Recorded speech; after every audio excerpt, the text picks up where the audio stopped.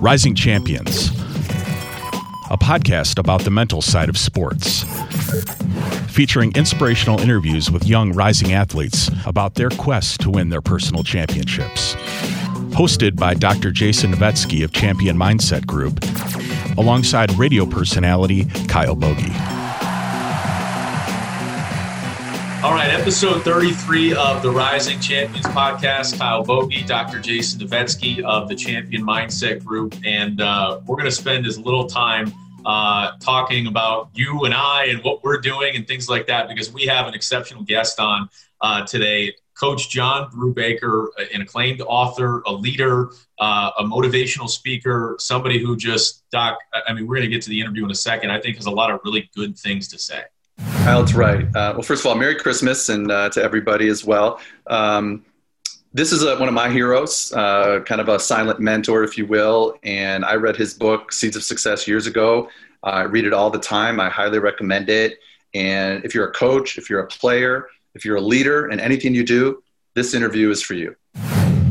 Okay, well, Coach, we really appreciate you joining us here on the Rising Champions podcast. And, I wanted to start with the overall and overarching, view of what you do and what you've done. So if you had to say your biggest piece of advice as it, pertains to success, as it pertains to focus, hard work, whatever it may be, what is that biggest piece of advice that, whether it be through your book and various other, messaging, you try to impart upon young people out there that are trying to go in a positive direction in life?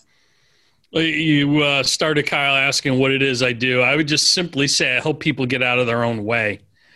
And I think that's what, great coaches in all walks of life do, just help people get out of their own way. And that tends to be our biggest obstacle is, not a competitor necessarily. Like, the competition is you.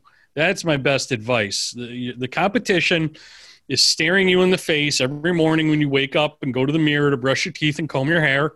And we fall into this comparison trap. I think this is the difference between, you talk about success versus significance, where we compare ourselves, we compare our own blooper reel that's constantly playing in our head to everyone else we see's, ESPN SportsCenter highlight film.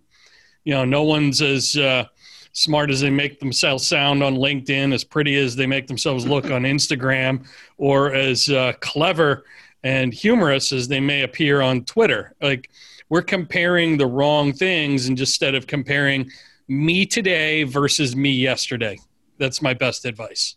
I think that's great advice, Coach, because we talk about this before on the podcast, and it's something that comes up a lot with my personal clients is they're constantly comparing themselves to their competition or even their own teammates. And I reiterate exactly what you just said about the only person you need to compare yourself is to who you were yesterday, and make sure you're getting better a little bit every day.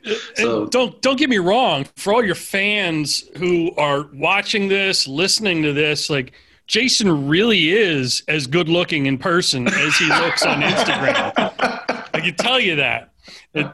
Knowing Kyle for as long as I have, I can tell you he really is as intelligent as his LinkedIn profile showcases. If he has one. Those are like they're outliers, Yeah, right. Not everyone is quite as amazing as these two. Oh, we appreciate that. Man. Yeah, no doubt. I'm just going to follow you guys around and hype you up before you go on stage. There we go. So, John, we are super excited to have you on. I was talking to you before we started recording how, I reread Seeds of Success every year or right around this time to kind of, reinvigorate myself for the upcoming year, to make sure that my mind is in the right place for me working with my clients as a coach as well. So, that book is primed to help you, develop a high quality mindset. Now, there's so many topics I want to dive into today, but one of the ones I want to start with right off the get-go is early in the book is when you talk about the importance of knowing your purpose and knowing your why. And that's something I talk about with my clients as well, but I'd love to hear your perspective on that. Yeah, I think this is, a tough one for members of the younger persuasion. Mm-hmm. Because you don't have the benefit of life kicking you in the teeth a few times and you don't have the benefit of just having some life experience or maybe necessarily having a little wisdom that comes with mentorship. If you're a young student athlete right now who's listening or watching this, you're very fortunate that you have a coach.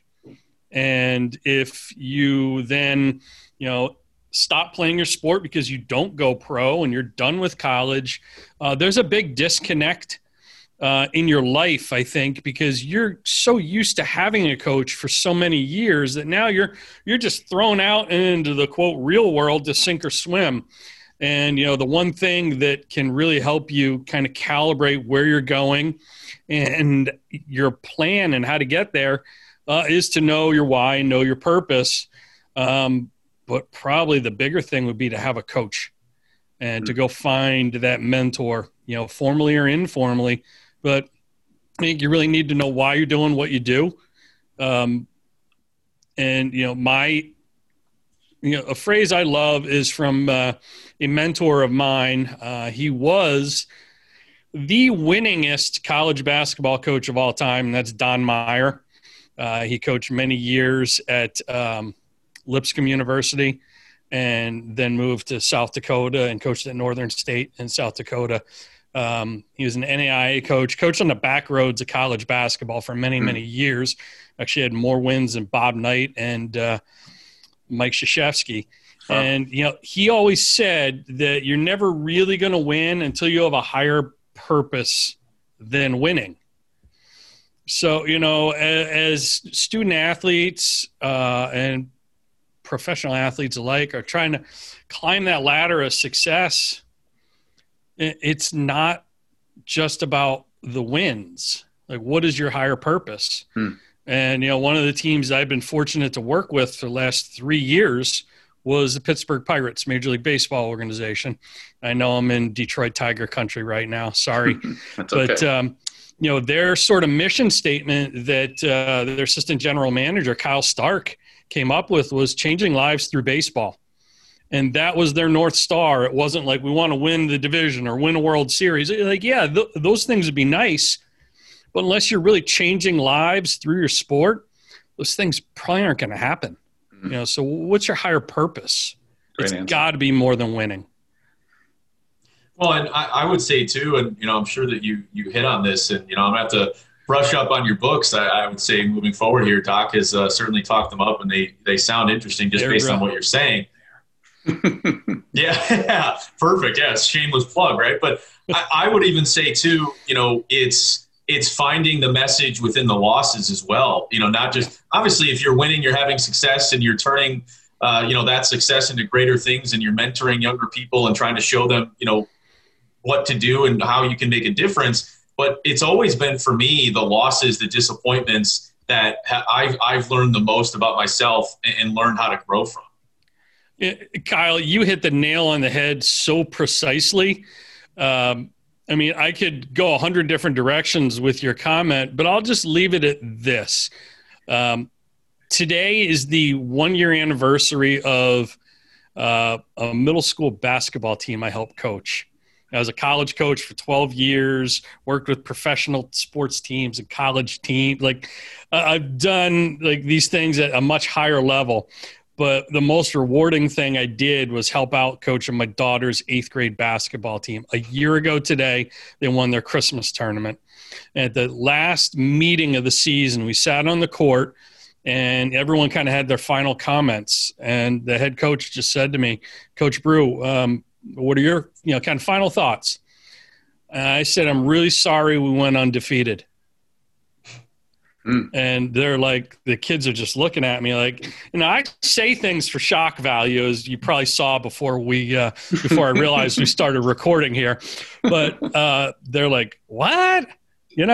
We blew teams out. We weren't really tested. And I said, because the reality of it is not every year of your life is going to be an undefeated season. And really, we learn more through losses than we ever learn through winning. Because losses expose things. They expose, a physical shortcoming, bad matchups, poor coaching, a lack of mental toughness, fixable problems. But they teach far more than going 13-0 ever would. And I really meant that. And, eventually they'll understand that. They probably still don't quite understand it yet. But the head coach and I just looked at each other and nodded. And, I think that's, the value of losing and learning how to do it gracefully. I mean, you want to learn how to make sure it doesn't happen too often. But it is such an essential part of the experience. That's so true. And so many of our clients that we talk to on this podcast and my clients in my office and teams, we talk about the importance of parents and coaching letting kids fail and experiencing that, like you said. So I think that's a great point that you just affirmed the kind of work that we've been doing here. So let's switch topics a little bit, maybe along the same lines. I want to talk about dealing with adversity. Certainly in the last year, a lot of our athletes have been dealing with a lot of adversity because season's been shut down, recruiting's been tougher, school's different, life's just different as we all know it. You mentioned in Seeds of Success, the book, an acronym called RAFL, and it's about recovering from adversity. Explain that to our audience and how to use that. Yeah, the acronym RAFL is basically how you handle a mistake. You recognize it, you admit it, like you hold yourself accountable to yourself, but then you need to forget about it in the moment and learn from it later. So it's R, recognize it, A, admit it, F, forget about it, and L, learn from it later. You cannot learn from a mistake in the moment, during a game, during practice, during training. You can only learn from it later. But so often we kind of stay stuck in that mistake we made, that we're reliving that play from the last possession or the last series or the last inning, whatever it might be, the last quarter. We're reliving that bad play over and over and over again in our head instead of being present in the moment and focusing on what's now. And at the same time, a worst thing you can do is probably focus on what's next as opposed to being in the moment. But we have got to learn how to just let things go, forget about them, learn from them, but we need to do that later. That's for the film room. That's for the next day in practice. That's for the meeting with your coaching staff after the game. Right. It's funny because I attended a lot of events, obviously a lot of sporting events in my life and youth events as well. And the biggest pet peeve I have, especially like in basketball, where a kid makes a mistake, he turns it over, he makes a bad pass, whatever the case may be, and the coach yells from the sidelines, "Why did you do that?" Or "What were you thinking?" And I'm like, I'm shaving points, coach. Yeah, right. There's heavy action in Vegas on this AAU, 6th grade AAU game. It just blows me away. And, I'm not trying to slam coaches, but there are some coaches out there that are like, and to me, that coach is separating themselves from their team because basically what he's saying to the people watching is, that's not me, that's on him. I didn't teach him to do that. So, he's separating himself. So it's not us together. It's me and you. I'm more fond of coaches who drop a 4-letter word on that kid right after he screws something up royally. And that 4-letter word is next. Right. You thought I was going somewhere else. I did. Based on our previous conversations. Next. Like you're telling that kid right then and there, forget it. Next. What's next? Next is probably you missed the basket, get back on defense. My favorite story about that is Coach Brad Stevens, who's now the coach of the Celtics, and he used to be at Butler. And there was a great game. He won in the last second against Gonzaga. There was a turnover with a few seconds to go. And if you watch this video closely, which I have hundreds of times because I have the clip, he does not freak out after the travel. He simply subs in his players. He doesn't take out the guy that traveled because he focused on, okay, we just turned the ball over with point whatever seconds to go. Let's just put in some tall guys here. Guys that can jump, let's see if we can get a steal. And they did. They got a steal. The guy made the shot. They won the game in the last second. And he's just, casually walks over to the coach next to him and shakes his hand. He never changes his demeanor whatsoever. And I think that sends a great message to his players that, hey, this game's not over. If I freak out, you're going to freak out. Let's just stay in a moment and focus on the next play. Yeah, calm is contagious. Yeah, that's right. And what if that turnover happened in the first 2 minutes of the game Would he have flipped his lid then? No, no. Right. So why would your demeanor change in the last seconds? That's right. It shouldn't. You should be who you always are. That's right. And as much as I love having him up here in New England as a coach of the Celtics, I miss Brad Stevens being at Butler. I thought college basketball was better when Brad Stevens was involved. And I'm a college sports guy. You know that. Mm-hmm. I love the fact that he's one of those guys who's a nonlinear thinker. Like, I think if you guys sat down together, you get along famously because you're a nonlinear thinker. You know, he didn't come from the coaching ranks where, like, he went to a state university and majored in physical education and did a graduate assistantship as a coach. He was a volunteer assistant at a Division III school while he was a pharmaceutical sales rep. Wow, I did not know that. No intentions of going into coaching. Just kind of caught that bug while he was doing something else. He had a very successful career in pharma, and then some other opportunities presented themselves for him to be a Division I assistant, and he just found himself in a career change. But I think that really shows because he thinks so far outside of the traditional basketball coaching box. It's wonderful, and college basketball is better because of that. You know? Absolutely. I'd be curious to get your thoughts. You know, we're talking about a guy in Brad Stevens who is calm, collected, you know, cool, just doesn't really change his emotion. And that seems to be more the, you know, new age head coach in professional sports and college sports, whatever it may be. But there's also those guys out there, the Nick Sabans, who will throw their headset down and rip you, you know, to absolute shreds. And I still think there's, you know, something to be gleaned, I guess, from getting just ripped on the sideline. So I guess, how have you seen that change over the years, and what are your thoughts on the guys who run really, really hot, like a Saban, versus the Stevens? Can both still coexist in the sports world? Oh, absolutely. I think you're going to see publicly, you know, whether it's through social media or media mainstream, you're going to see the guys that run hot more because that's more, it's better clickbait. There's more sensationalism there. It's sexy. Yeah. It's sexy. It's action oriented. And that's the kind of the traditional old school coach you expect to see, you know, grabbing a player by the face mask, standing there in his nylon skin tight bike coach's shorts with the two snaps in the front and the pockets. And, you know, like just kind of the stereotypical old school coach. That's the sexy thing to see. I think where they can and should peacefully coexist is every athlete at every level is wired differently. And if you're an intelligent coach, you realize yelling is a poor excuse for coaching. You also realize there are certain athletes who respond well to you getting in their face and really, you know, questioning their courage, their decision-making, their discipline. Like, really, they need you to kind of kick them in the backside. And there are others, if you're a smart coach who has his finger on the pulse of his team, who realize this kid needs a more thoughtful, gentle, analytical, maybe even approach, and he needs you to pat him on the back. So I think that's where they can really coexist well, is just, you know, I won't say what buttons to push because it takes a human element out of it. They're not machines. Mm-hmm. They're people.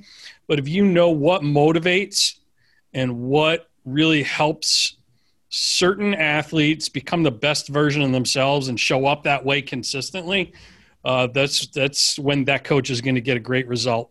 And they'll probably be average to above average until they figure that out if they're lucky.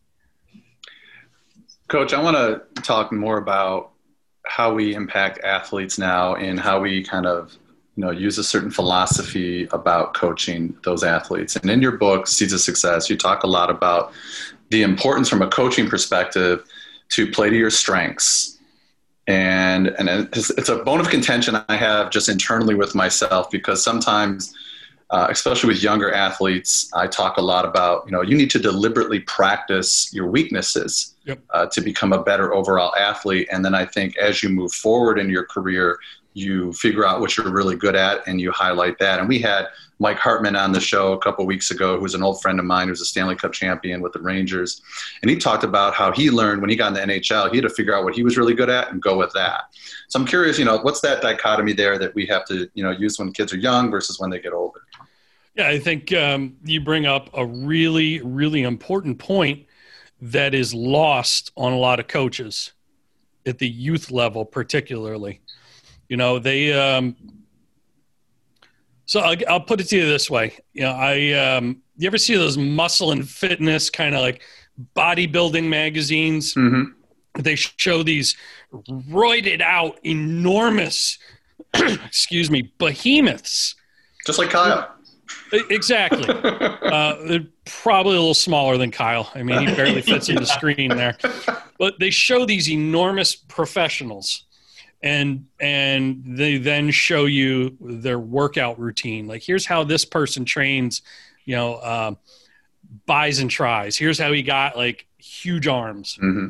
And then you have these amateurs and young people who go out and try and do that exact same workout. Doesn't work. You're doing it wrong. You're overtraining. Like, you're going to hurt yourself. And that's a great analogy for what I see coaches do.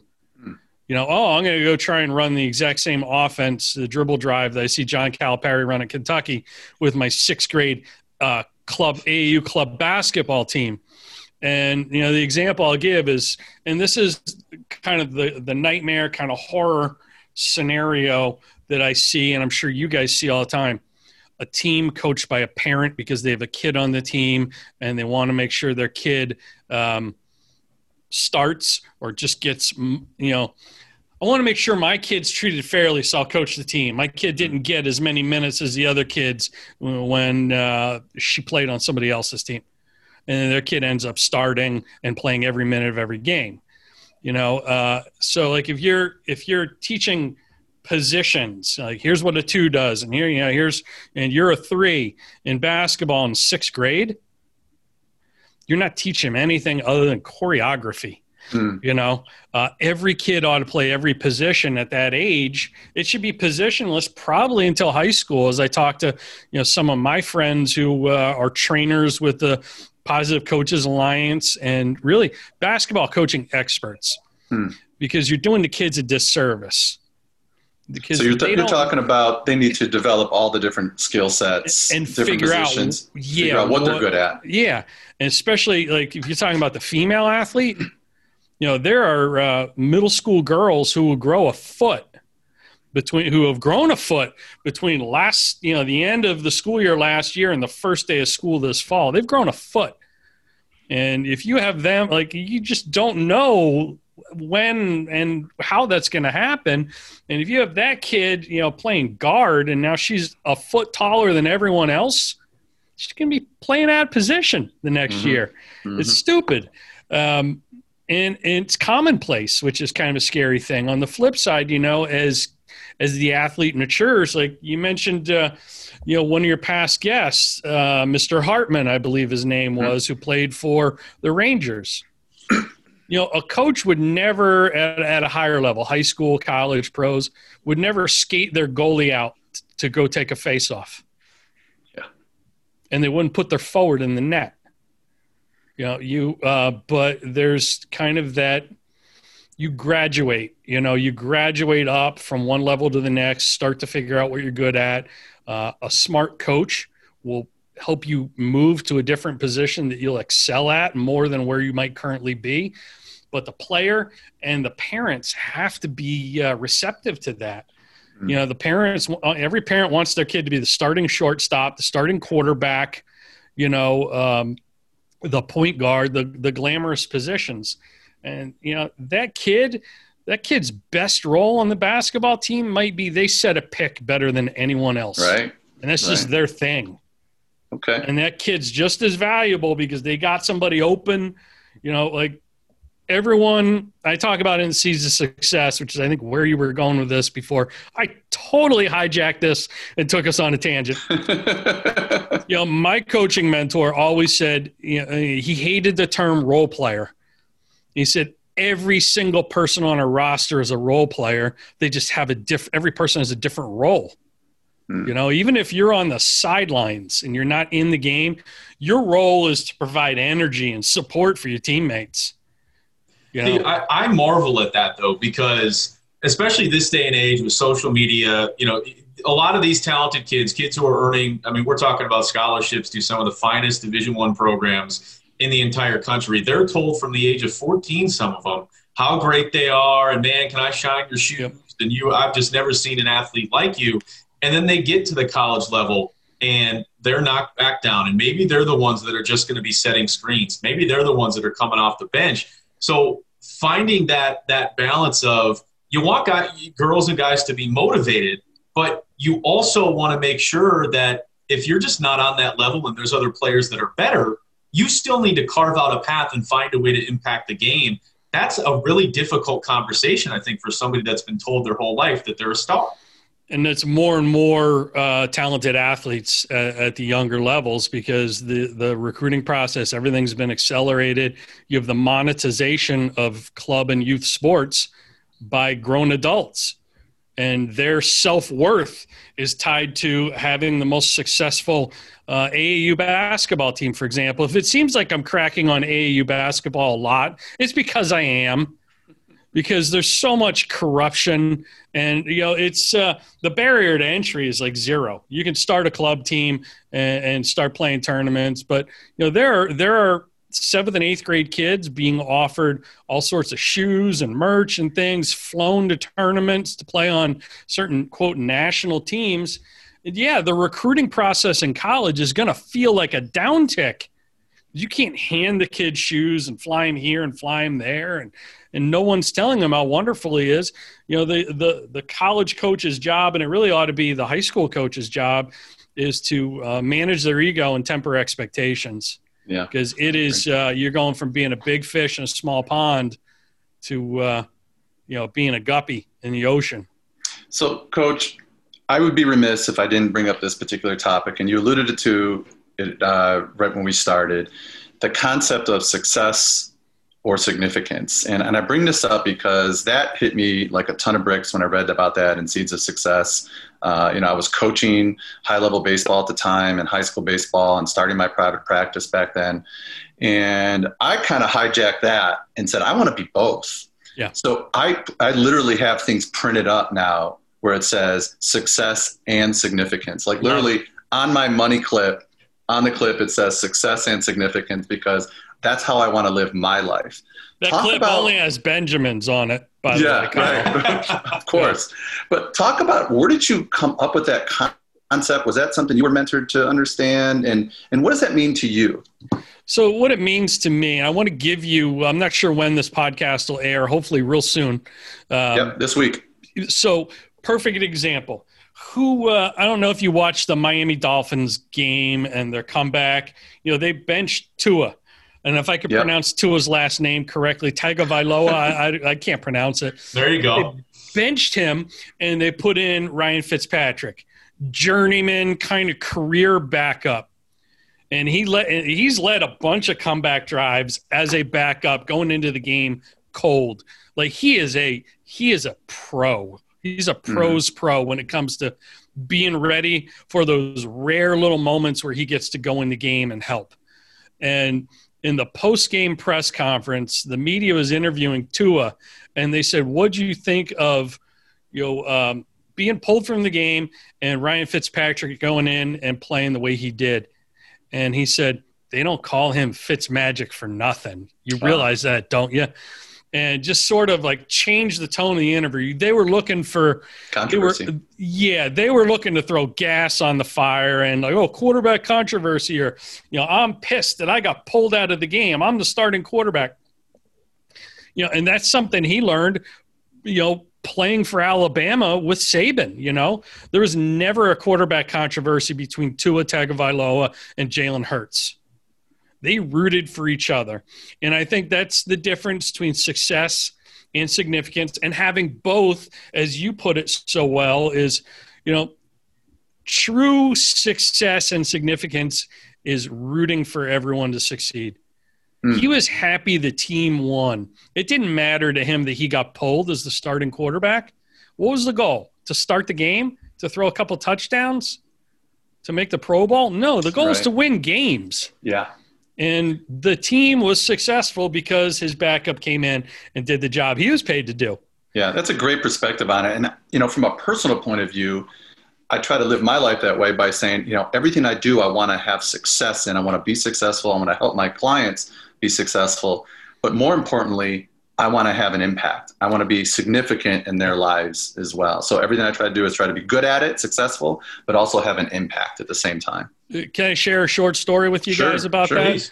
You know, in my book, Stadium Status, which is available at stadiumstatusbook.com, shameless plug, I talk about, you know, the concept of success versus significance in the corporate sense. And, you know, I live here in Portland, Maine. Portland 2 years ago was rated the #1 craft beer city in America.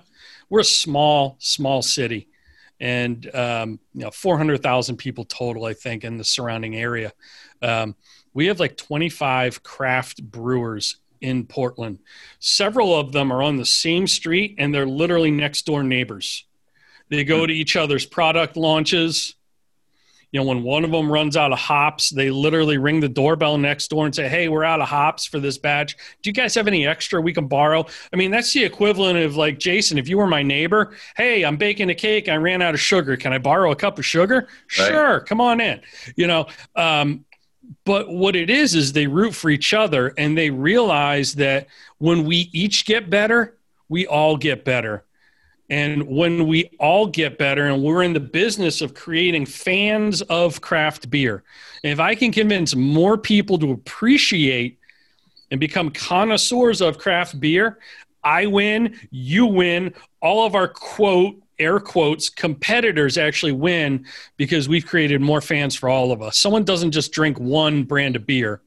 Like someone doesn't just drink, you know, one brand of coffee. Like you appreciate a lot of it. I think, Kyle, and that's what you do with your group on Facebook. So let's contrast that to like big beer. You know, I had a client early in my career who was, I wouldn't call them the king of beers. They're probably number 2. And they had me go out and travel with a couple of their sales reps to just kind of get a bird's eye view of what they're doing, right, wrong, otherwise.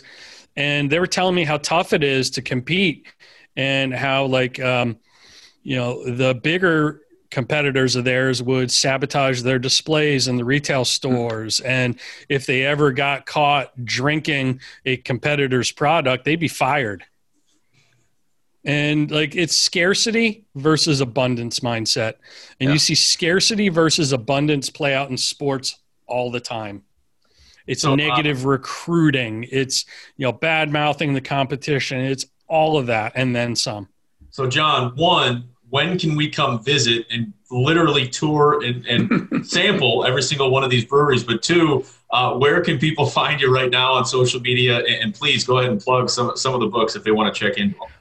Yeah, just go to coachbrew.com. Pro tip for you: if you spell brew wrong, I bought the misspelling of my domain name, so it'll redirect you to my website. All my books are there. That's where you can find me on social. You guys definitely need to come visit. We have what's called the Maine Brew Bus.